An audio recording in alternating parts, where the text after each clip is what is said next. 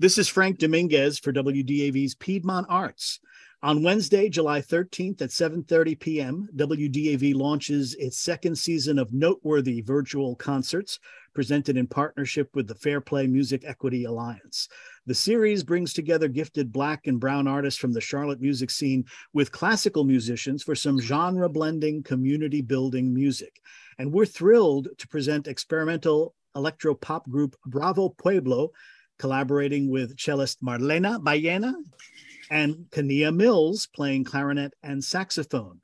They're all joining me now via Zoom, and given the large number of Latinos in this episode, I'm just going to say, bienvenidos a WDAV, damas y caballeros, y muchas gracias por estar dispuestos a hablar conmigo. Gracias. Gracias.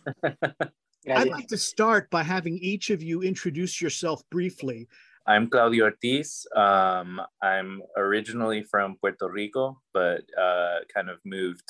My parents moved all over the place, and we landed in Charlotte in January of 2000.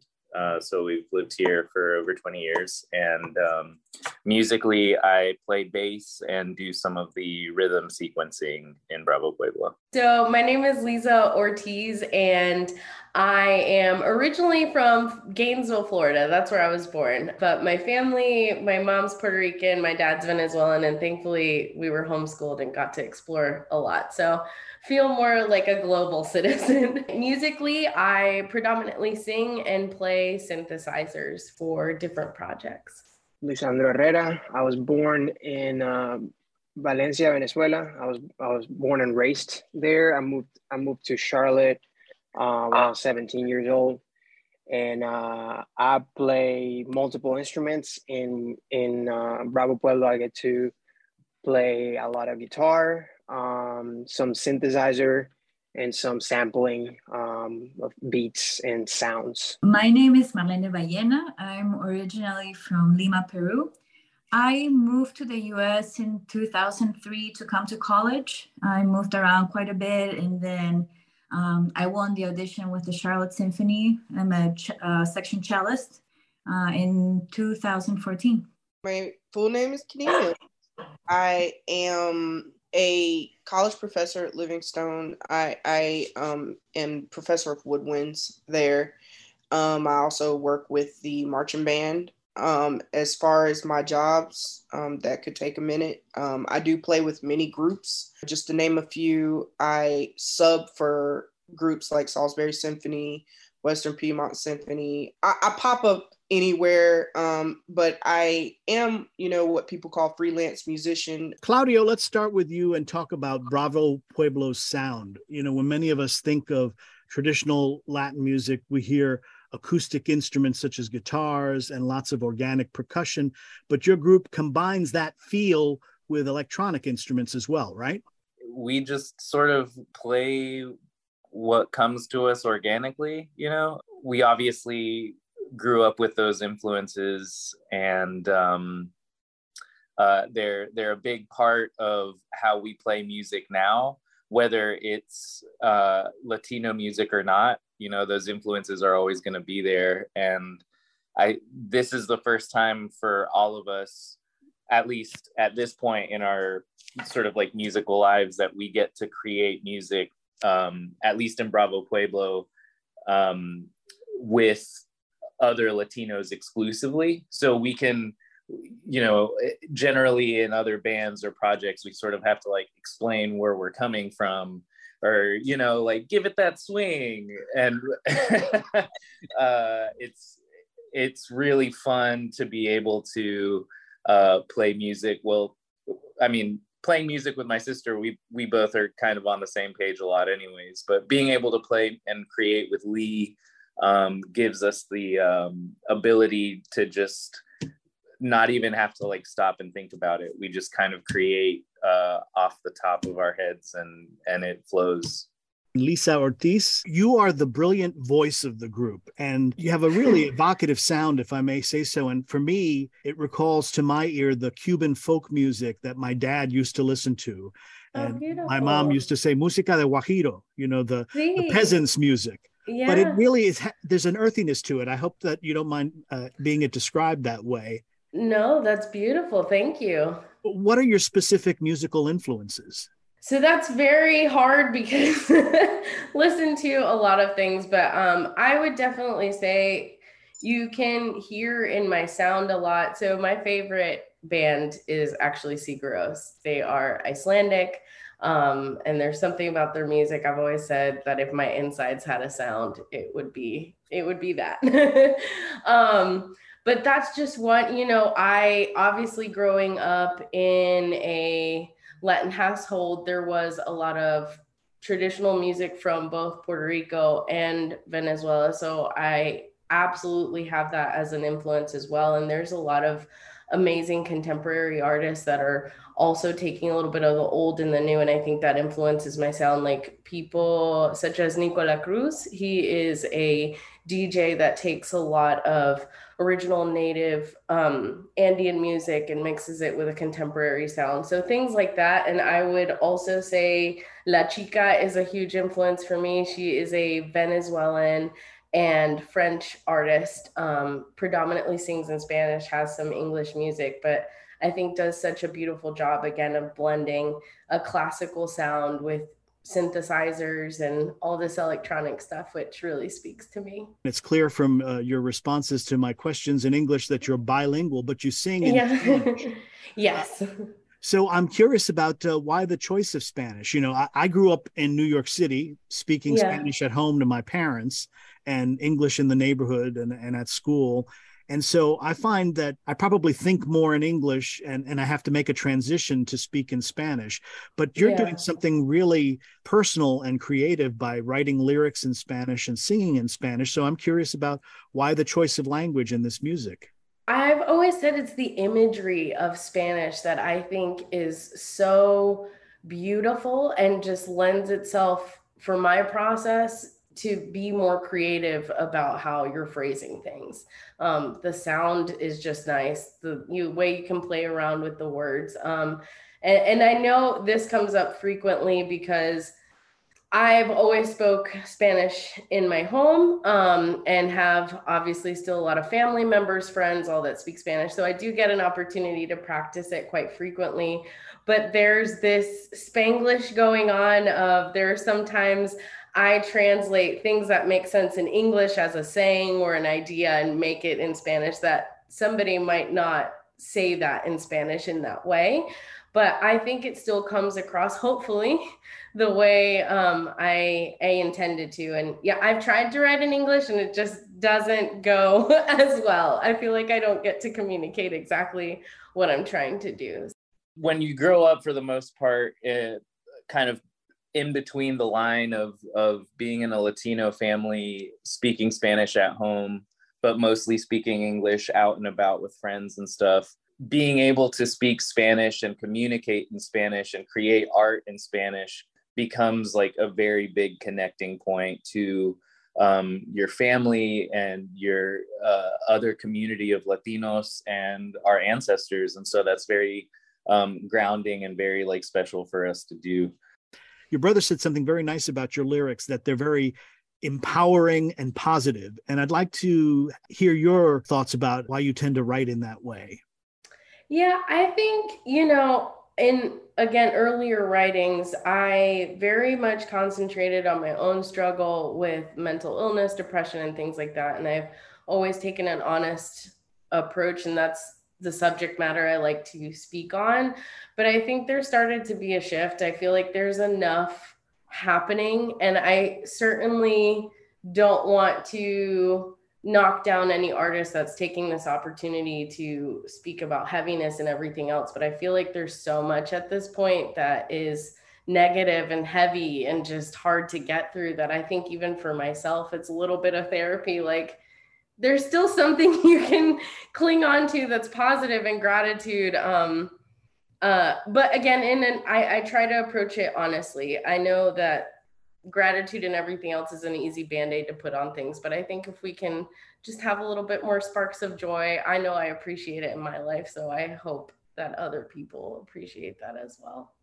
Marlene, I've been looking forward to speaking to you for some time now. I've long admired your playing with the Charlotte Symphony, and when I've seen you as part of chamber music performances in the area. With so much of your career focused on classical music, what's it like to collaborate with a group such as Bravo Pueblo? Oh, it was such an incredible opportunity for growth because what we do in classical music is so structured. We get our music ahead of time, we practice exactly what's on the page and try to be true to the composer. But with them, I just received audio recordings of their music, and I kind of had to immerse myself in it, listen to it over and over again, and then you start getting ideas. And I started latching onto motifs and especially like those Latin rhythms in their music were very familiar to me. So that was a big help.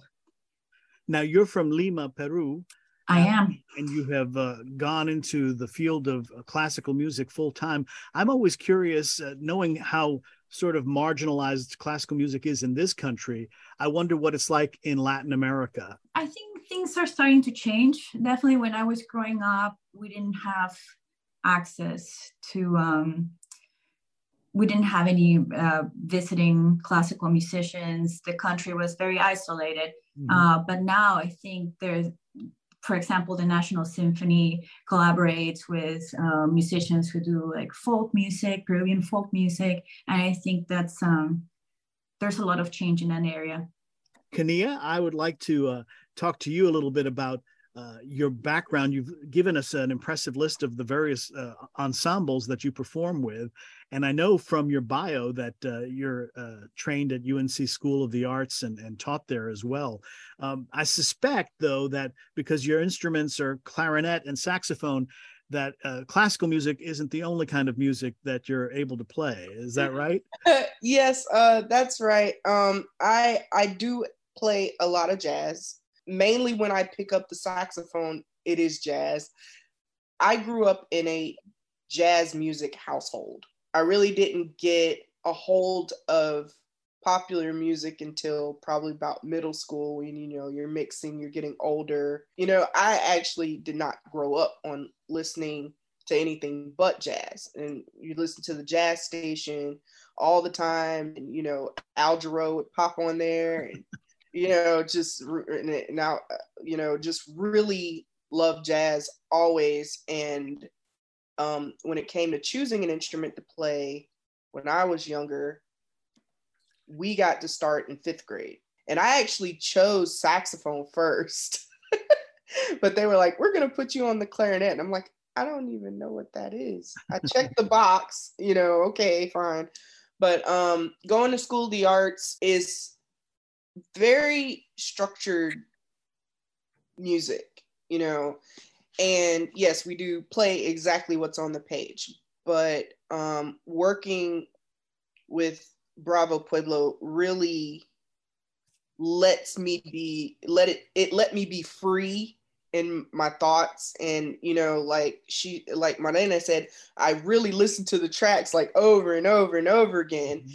But playing with them, I would listen to the tracks and I was thinking of the type of instrument that fit the track.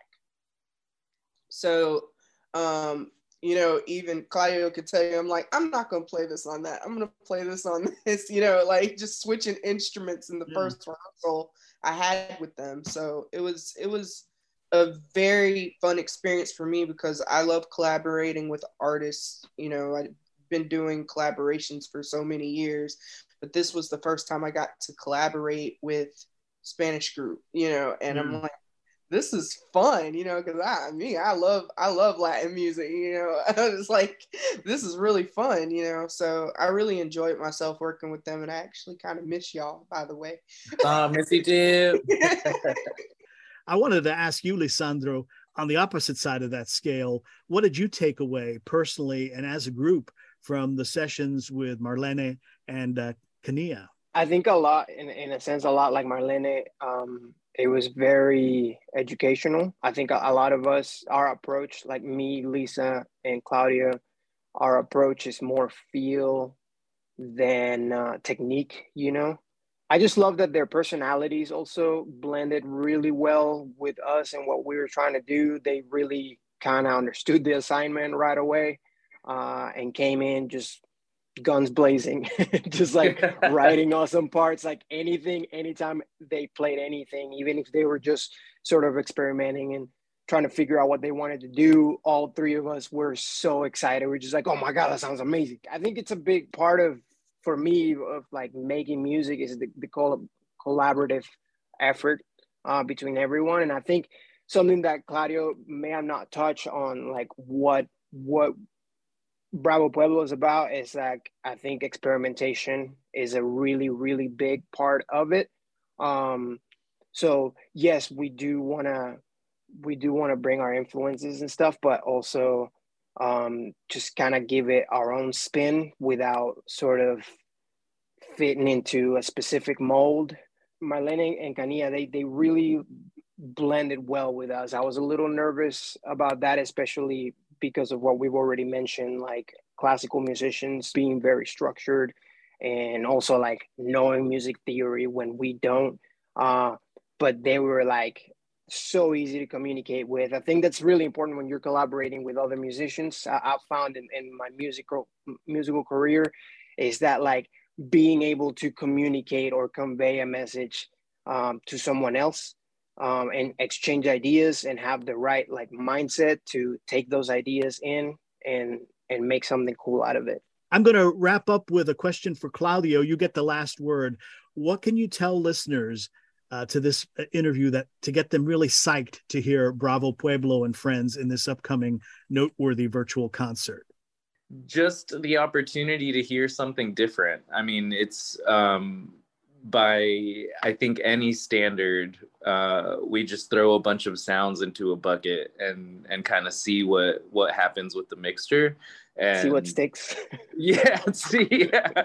And personally, when I go into a musical situation without anything, like expecting anything, and being absolutely like rocked by whoever it is that's performing, that's usually what I love to experience as an audience member. And I hope that is something that people kind of experience with listening to our music. I would like to add to what Claudio just said. I think something to look forward to in Bravo Pueblo and the music we're making and the collaboration that we just had is things feel a little very heavy right now, very heavy, very serious. A lot of stuff bringing us collectively down. And I think we organically make just sort of positive music, and an undertone of just hope, and there's strength within all of us, and we're gonna, you're gonna make it, you're gonna overcome whatever it is. I mean, if you just look at Lisa smiling from ear to ear the entire time she's singing, I mean, that stuff is contagious. And that's how I see our music, like our roots. Latin music feels very positive, right? Because it's just like these rhythms that get into you and just kind of make you dance. So like, I think that's something to look forward to in Bravo Pueblo's music. It's just a little bit of a ray of sunshine. My guests are the performers for the virtual concert that kicks off the second season of the Noteworthy series from WDAV and Fair Play Music Equity Initiative. You heard from Claudio and Lisa Ortiz, siblings and members of the electro pop band Bravo Pueblo, along with their fellow band member, Lisandro Herrera. You also heard from their collaborators in the performance, cellist Marlene Ballena and Kania Mills, who plays clarinet and sax. Watch on WDAV's Facebook page and YouTube channel on Wednesday, July 13th at 7:30 p.m. And you can get more information about all of these artists from noteworthyclassical.org. Thank you all for speaking with me. Gracias a todos por hablar conmigo. Muchas gracias. Gracias a ti por darnos el tiempo. Gracias, Frank. Bye. For WDAV's Piedmont Arts, I'm Frank Dominguez.